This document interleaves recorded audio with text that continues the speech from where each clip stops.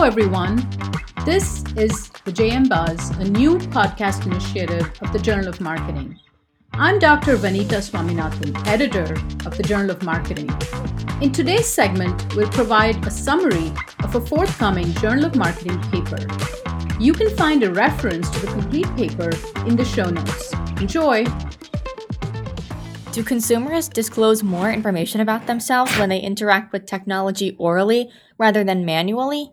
A new study explores how the shift from manual to oral communication in interactions with technology affects information disclosure.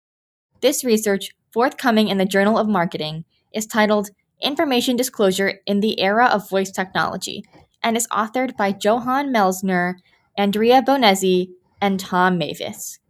Whenever consumers interact with technological devices connected to the internet, they reveal information about themselves.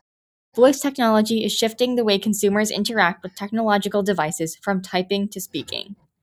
This study offers an analysis of how this shift from manual to oral communication in interactions with technology affects what consumers reveal about themselves, both voluntarily and involuntarily. It first provides a conceptual framework for how voice technology can influence consumers' propensity to voluntarily reveal information about themselves. It then analyzes how voice technology enables to collect information consumers reveal rather involuntarily through vocal paralanguage and ambient sound. The article provides insights to marketers for how to navigate voice technology as a source of consumer information and to policymakers for how to better protect consumer privacy in interactions with voice technology. I hope you enjoyed the summary of the paper that's forthcoming in Journal of Marketing.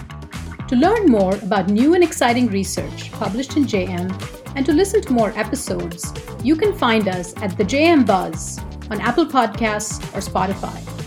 You'll also find a link to subscribe in the show notes. See you next time.